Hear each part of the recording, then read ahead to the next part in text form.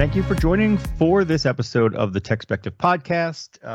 It's a little bit of a milestone. This is the 100th episode, and so in honor of the 100th episode, I went back into the archives to figure out, okay, well, who was the first episode? Let's have that person back on for the 100th episode. So I've invited Malcolm Harkins to join me again. So Malcolm, if you want to give a little bit of your background on what you're up to. Hey, thanks, Tony, and excited to do this. Starting with the number one, I remember when we did that a while back, and now episode 100. It's a great milestone, so congrats on that. So I'm currently Chief Security and Trust Officer with Epiphany Systems. Early stage cybersecurity startup. Excited. When I joined the company well over a year ago, we launched going into Black Hat last year. And so we're, 15 months old, give or take a little bit. And, prior to that, spent a small stint at a web application security company. Prior to that, at Cylance as Chief Security and Trust Officer. And then prior to that, my life was simple. I was at Intel for 24 years and was Worldwide Chief Security and Privacy Officer. All right. Well, I've known you for a few years now. And, one of the things, I always appreciate your candor, and I think you bring, a lot of, you bring good insight, to conversations about security strategy and various, the various roles and really kind of like what's the goal of cybersecurity and things like that. So I always find the conversations very interesting, personally.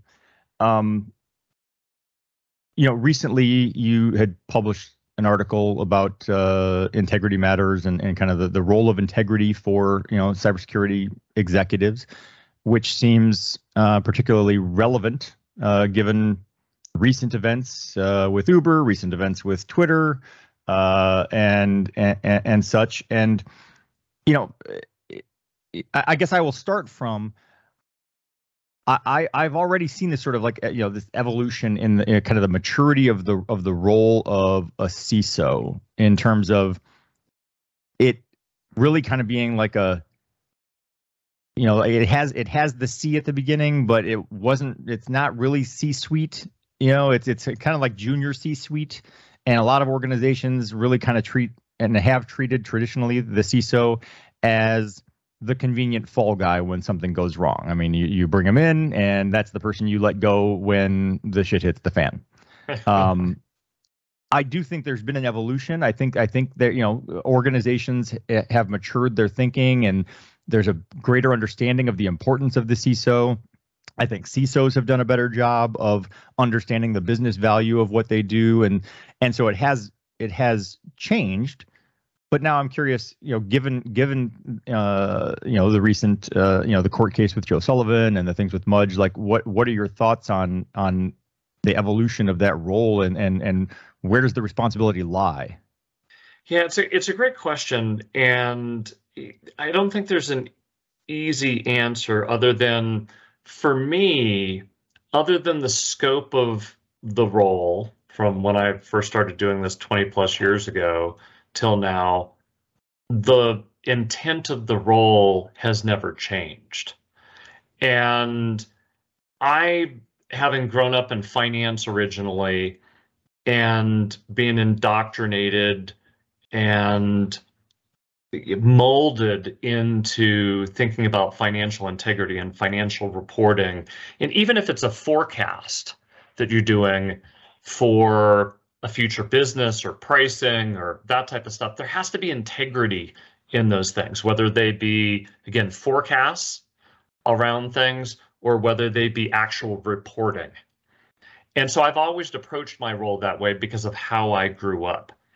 Now, what I published in that article, and that article was the outcome of dialogues that I've had for quite a long time in the industry. But a couple years ago, I had led a discussion, an RSA conference webcast on integrity matters, where I had a few peers join me, and we talked about the pressures that we're under, not only from the threat actors and threat agents, but also the internal pressures from the organization, because of budgets and people and all these forces against us. And one of the forces that we started talking about was the pressure to water down, whitewash, or somehow change the portrait of risk internally, and whether or not any of us have ever faced those pressures. And we all openly discuss the fact that, yes, that occurs, because in many cases, risk is qualitative, right? And there's opinion bias and perspectives and stuff like that. And I think of risk sometimes like a prism, right? Depending upon the hue of and strength of light you're shining through it and the angle you're doing it, the reflection on the other side of it is a little bit different. And so we all have this misperception of risk. And sometimes it's unintentional. Sometimes it is quite intentional. And we were talking about those aspects. Now, after that, in late 2020, I did a survey of over 100 professionals in our space, executives and directors, as to whether or not they've ever been asked to or actually watered down risk and stuff. I found that 76% of us have either been asked to water down the portrait of risk or have actually done it. There's only 24% who've said they've never done it or never been asked. And so when you start peeling the onion on other stats, National Association of Corporate Directors a couple of years ago had surveyed board directors. 61% of them said that they would compromise on cybersecurity for a business objective. ISAC or ISSA a year and some ago had done a survey of not only executives, but also of security professionals and asked their confidence in cybersecurity. The executives, the business executives, CEO, CFO, general counsels, 84% of them said they were confident in their cybersecurity posture. Only 31% of us that are actually managing it are confident in it. So you have this massive misalignment of perspectives. And I think the data does indicate that management teams will reduce the portrait of risk. Why? Because they can. And it's easier for them to do it and stuff like that. So we're really faced with those pressures. And then when you think of, what's happened with Joe Sullivan with Uber, what Mudge did with Twitter. There was another whistleblower class action lawsuit filed by a woman in Oregon against a healthcare organization recently as well, saying that healthcare organization failed to adequately protect not only the privacy and personal data of employees, but also patients. So I think we've got this confluence of these forces now bubbling, because we've been at this for decades and we haven't necessarily solved the problem. You've seen the Solarium Commission set of recommendations, the SEC's taking more action. So for me, it's codifying more specifically the real accountability and liability that the role, in my mind, always had and should have had. And I've been a proponent of having more, and I'm not a big believer in regulation because I think in some cases it creates more churn and doesn't solve the issues. But having run a good chunk of Intel's Sarbanes-Oxley effort back in 2004, you look back and we've had for decades, while we haven't eliminated financial reporting challenges and issues, by and large, we've reduced the financial integrity and financial reporting misrepresentations that have occurred in public companies by and large. And so I think we've got to do something similar to that. I believe that it should be codified in a way that the CEO, general counsel, CIO, CISO, chief privacy officer, chief technology officer has to annually attest to their state of internal controls, that to the best of their ability and best of their knowledge, they have the right controls to prevent a material event from occurring, or if it does occur, that they've got the right capabilities to respond to it so that it doesn't magnify either to affect its shareholders or its customers, and in some cases society. So, I think we're starting to see that. And I think, I don't know the specific merits, obviously, of what happened at Uber, but, Joe was recently, found guilty for his role in that. Mudge at Twitter did a whistleblower. So I think you're now starting to see those forces really codify that accountability, but it needs to go beyond the accountability of the CISO, and it needs to be the other corporate execs as well as a part of that decision making, and what I'll say, future attestation processes that need to be put in place. Well, right. So I'm curious, like, in part, does it seem like, maybe part of the problem is who the CISO reports to?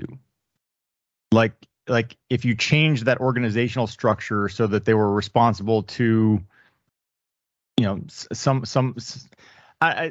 guess I'm trying to think of, like, how do you change the incentive from, protect the business to have integrity about your risk reporting?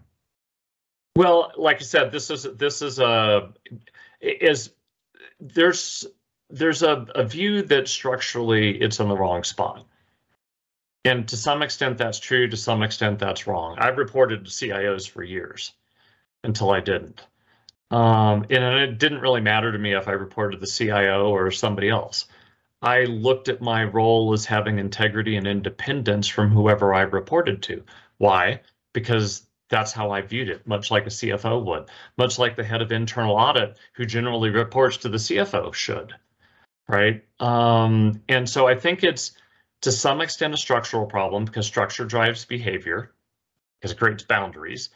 And we've seen over the years, and I saw this at Intel, and I see it at a lot of organizations, the CIO's role in some organizations is very broad, but in other organizations, the CIO's roles, PCs, laptops, the internal network, the enterprise applications, end user productivity, but it doesn't span into their web apps. It doesn't span into the technology and services that they're creating out to the world for consumers and products and services and support.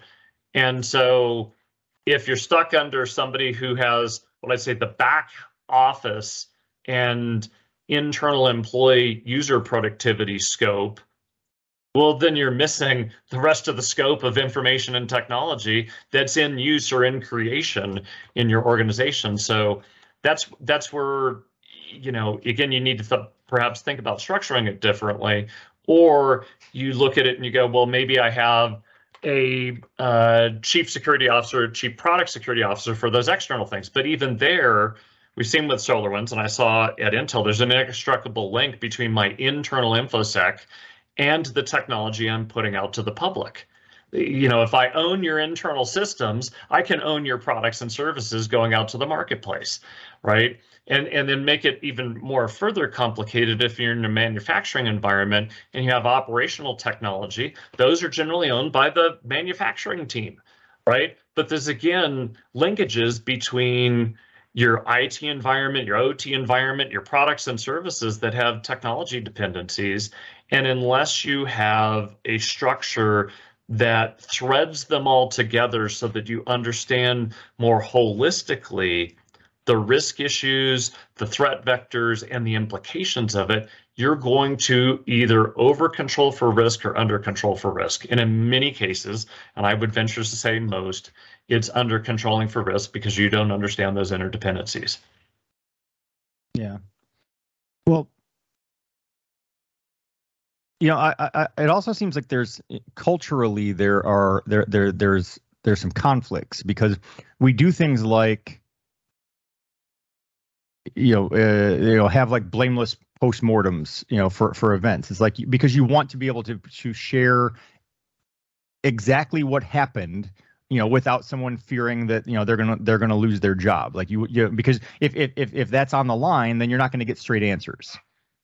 So Yeah, and or you look at in the healthcare, they have mortality boards. Like, internally, they know why you died. They have meetings behind closed doors to talk about why you died. They just don't tell you why you died, or to tell your family why you died. Like that's inside information. And again, I mean, I kind of get it. Like, I understand that they're trying to learn from the mistakes, and they want to have those open conversations about, okay, what went wrong and how do we prevent that from happening in the future. And you need to have it be blameless in order to have that sense of openness and freedom to share what actually happened.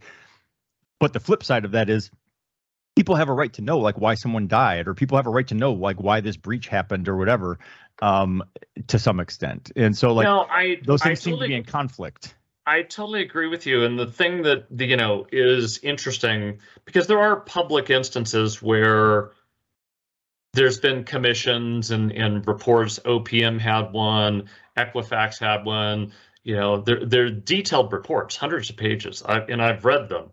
And in many cases, even there, the typical thing that we tend to do is we blame the user. They clicked on something, right? Or we didn't patch a system, right? And while those are accurate things that a user clicked on something or a system didn't get patched, that doesn't mean that you need to have a material event occurs. That means you had a systemic set of internal controls failures that led to that material event. So you can't just go do this, simplified view for the soundbite that we've had a tendency to do, because once the system is popped, the anatomy of the breach is pretty complex going through the environment. In some cases, it's pretty simple. It could be a configuration error, right? So then the question becomes, do you blame the systems administrator, or do you blame the fact that we weren't monitoring for the system being out of configuration? So there's a lot of blame to go around. And so we all own the blame, but in order to have it be done right, to your point, it needs to be blameless. Now, where there was gross negligence on the part of, I'll even say, a developer who left a vulnerability in place that was obvious would have been exploited, there should be a level of accountability. There should be a level of performance management. And depending upon the extent of the negligence, in some cases, and I'm using that word intentionally, there should be termination. Or if it is sufficient negligence, maybe there should be other civil or criminal charges, just like there would be if I was in charge of safety at a factory and I was grossly negligent and somebody died. Right. Agreed.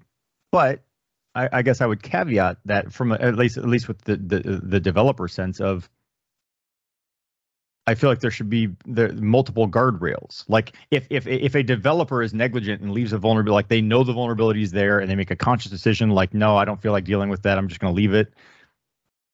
There should be checkpoints still, like something else should catch that, and then you go back and deal with that. That shouldn't be your excuse for why your whole system got breached. You're exactly making my point. There's a cascading set of control failures that even if the developer says, screw it, I don't care, that should have caught it and forced a correction.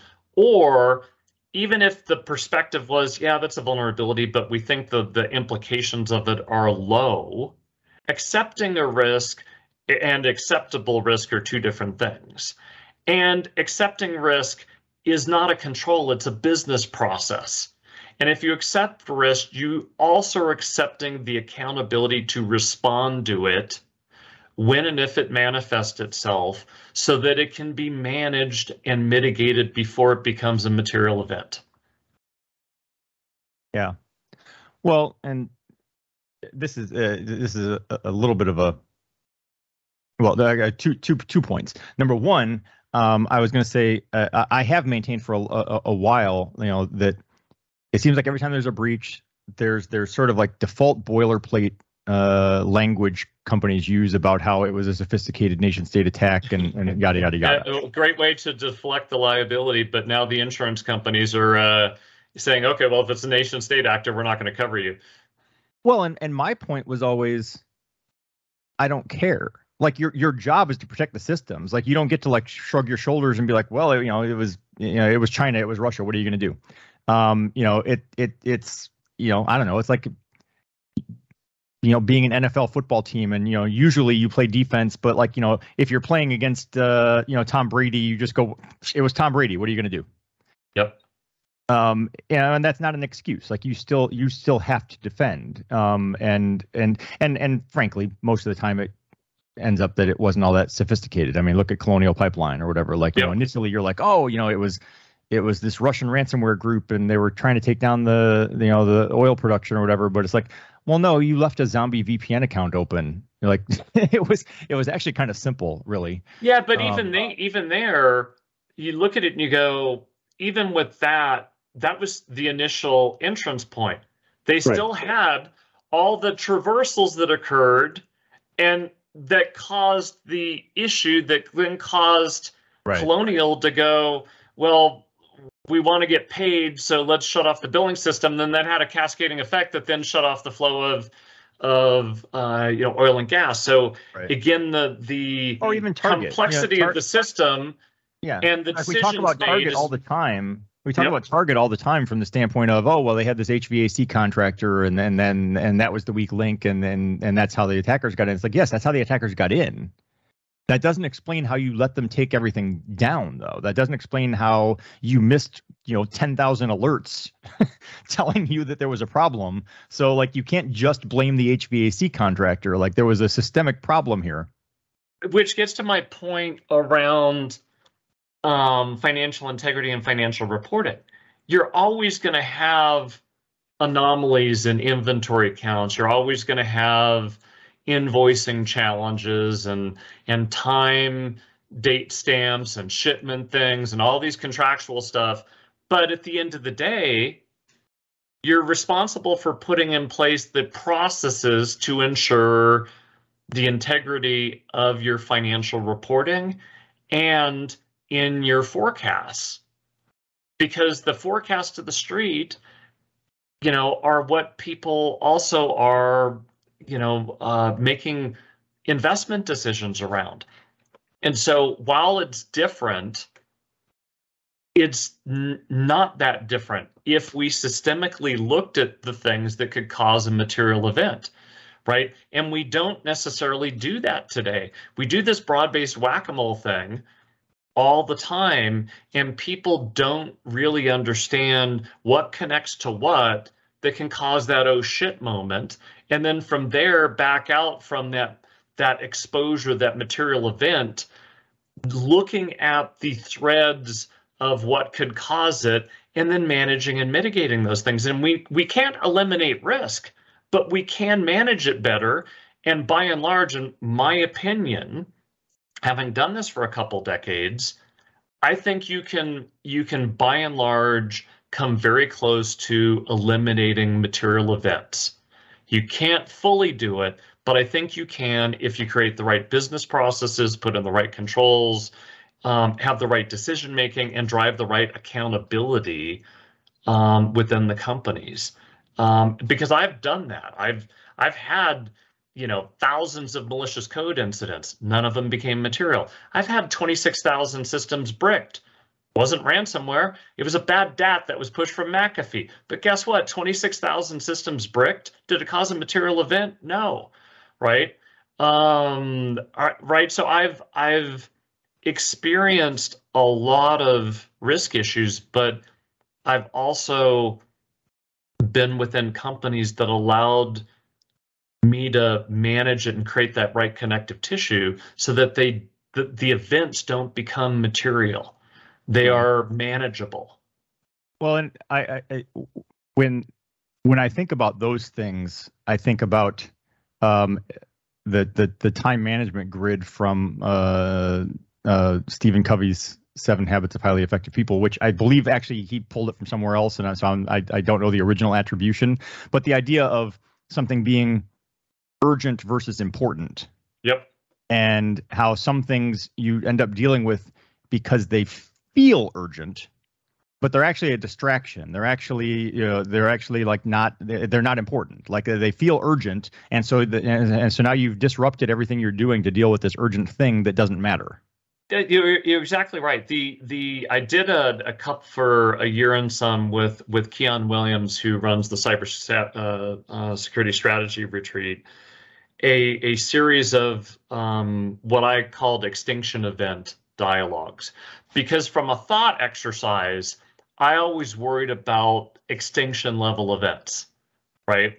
So what are the things that could cause an extinction level event in your company, right? That should already be on the corporate enterprise risk map. And then what are the cyber related, technology related, direct or indirect things that could trigger those extinction events?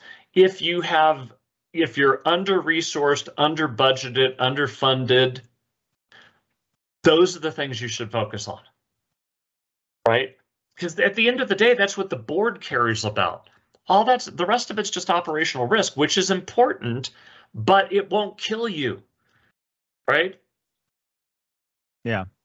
Well, so the other point that I was going to make earlier when I said I had two, was this notion of hiding things. Like companies like to, like, if they're not legally obligated to disclose that they were breached, then they're probably not going to, because like I say, it looks bad to investors, it looks bad to consumers. Like, no one wants to go out on, be a headline in the news about how they were breached. So if you can cover it up, why wouldn't you? And late last year, there was ransomware has evolved from ransomware to double extortion, triple extortion, quadruple extortion. And the standard double extortion is, well, I'm going to exfiltrate your data first, and then so you can't just restore from backup, because I'm also threatening to leak or sell your data if you don't pay this ransom. So it's an extra incentive to pay the ransom.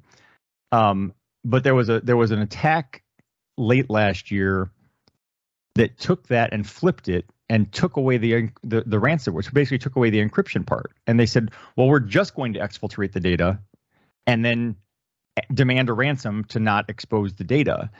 And at the time I noted it because I said, this is sort of brilliant, because a company can't hide a ransomware attack, really. Like, when a ransomware attack takes your systems down, when your Colonial Pipeline and everything goes offline or whatever, it's hard to hide that.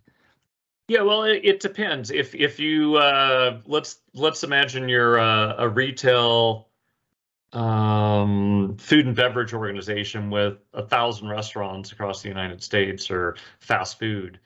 You could have 20 of them go down and you could hide it, right? It's not material from a revenue perspective, but you want to get them back up, right? So you could pay the ransom.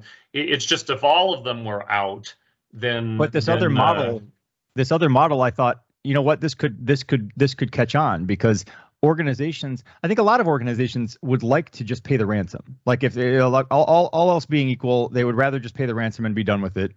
Except for that, I mean, while I was at Cybereason, we did multiple studies about how 80% of those who pay the ransom end up getting hit again, frequently by the same threat group, and within a month of the first attack or whatever. So it's like, once you pay the ransom, you basically put a target on your back that you're a company that pays the ransom. Well, the other issue you've got with paying ransom, and I've always thought this well before ransomware came to be, because I had a couple instances where individuals wanted to extort in order to not disclose stuff. Never paid them, never planned to. I think there's a proportionality in making the decision to pay ransom or not pay ransom, because I think you always have to assume on the other side of the payment, there's an individual or organization that is either potentially a terrorist organization, a bad nation state actor, organized crime that is doing human trafficking, prostitution, drugs. So you have to assume that you're aiding criminal elements or people that are harming people. And if you frame your payment as, I might be enabling somebody to harm people by that payment, it gives you pause. Right. Well, I mean, the reality is, even if it's just cyber criminals, the fact that you're paying them money, funds future development of additional exploits and malware. Like, so there absolutely is going to be a harm component. But to your point, I think some organizations don't actually stop and think about this. But by paying the ransom, especially if you're not really sure who the ransom group is, you might be violating federal or international laws, because if you're paying a ransom to a group that's been sanctioned and that you're not allowed to funnel money to them because they're a terrorist organization or they're an enemy nation state, then you're now crossing the line. Yeah, no, totally agree. And I've always thought that. Now, on the other hand, I don't believe that we should make it illegal to pay ransoms. And here's the basic reason why. If it was illegal to pay a ransom, you might actually be causing substantial harm. So imagine, again, an operating room gets ransomed or a hospital gets ransomed and you can't pay and 10 patients die. So there's a proportionality in those decisions. But if you're just losing output and losing revenue, well, shame on you for being in the situation that you got ransomed and now you're losing revenue. You should eat the revenue loss, suck it up, and do a better job next time rather than pay the ransom. Malcolm opinion on how I'd make those decisions. If I made a mistake and it's only impacting me and my shareholders, I should be accountable for it. If it has broader societal implications or life or death consequences, again, you can't eliminate risk. So even if you're doing the best things, could you get ransomed? Yes, but if you've done them right, the ransomware impact, while painful, might be only the equivalent of a broken leg versus a catastrophic injury. Agreed. And I've written as much to say, like you should never pay the ransom, unless life, unless human lives are on the line. And however, then that actually sparked like a somewhat more philosophical debate about okay, but what if the material impact of this ransomware attack on the company is such that the company is going to go out of business and 3,000 people are going to lose their jobs? Because, like you said, a societal implication, in which case that might be the right decision to pay. But this brings us back to the beginning of the dialogue around the integrity of the role. We've walked through a variety of items, and it all boils down to the integrity of the role, the integrity of the decision making, and whether or not the individual in the role, regardless of where they report, has the backbone and the personal belief that they have the authority, whether or not it was actually given to them or not, to force these discussions and dialogues, and walk up the chain of command to the board of directors if necessary to have the right dialogue, to make sure the right things get done. And the integrity of the risk portrait is accurate, not only in the state of the state and the potential future risks, but also in the event side of it when something occurs, in terms of the actions that you take and the decisions that you made. But sweeping things under the rug is never a good idea. True, but to go back to my kind of initial thing about who do they answer to, I look at it like having an attorney. So like if I have an attorney, that attorney's job is to protect me. Now, my attorney might give you advice. If we were both involved in something, my attorney might give you advice, but you have to kind of take that advice with a grain of salt, because the attorney works for me, and ultimately their job is to protect me, even if that means throwing you under the bus.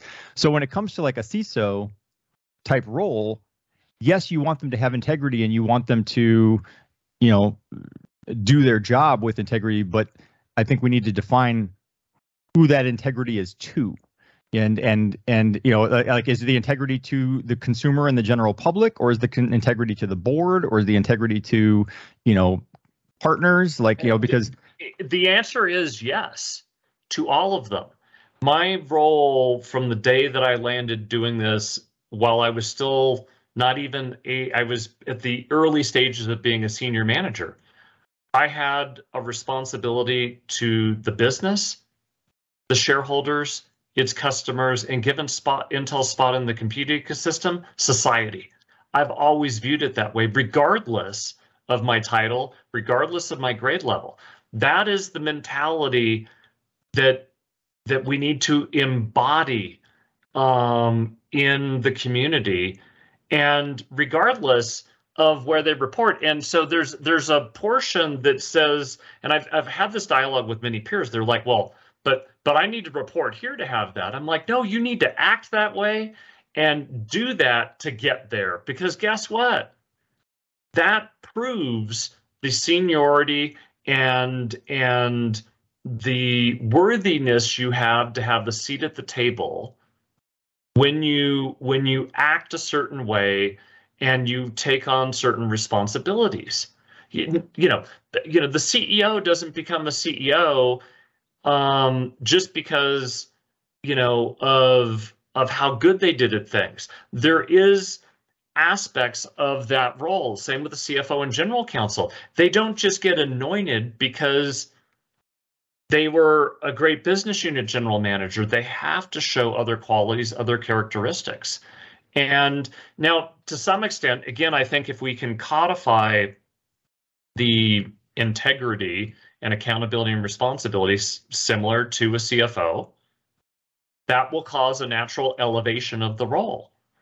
But we also have to be stepping into it and pushing that. And I know a lot of peers that would prefer to wear Teflon skin and say the business accepted the risk, the legal told me to do this, and deflect it. They still want the 7-figure salary, but they don't want that level of accountability and responsibility. And I look at that and I say, shame on you. Step into that, because that's what's required. All right. I mean, I think that's probably a fair place to wind down the conversation. But I want to thank you for joining me. Like I said, I think it took a little while longer than I anticipated to get to 100 episodes, but we got here, and I'll hopefully come back to you for episode 200 or something. 200, 300, in a shorter time frame. So so thank you. Thanks, Tony. I appreciate you investing your time to listen to the podcast, but I also invite you to engage on social media.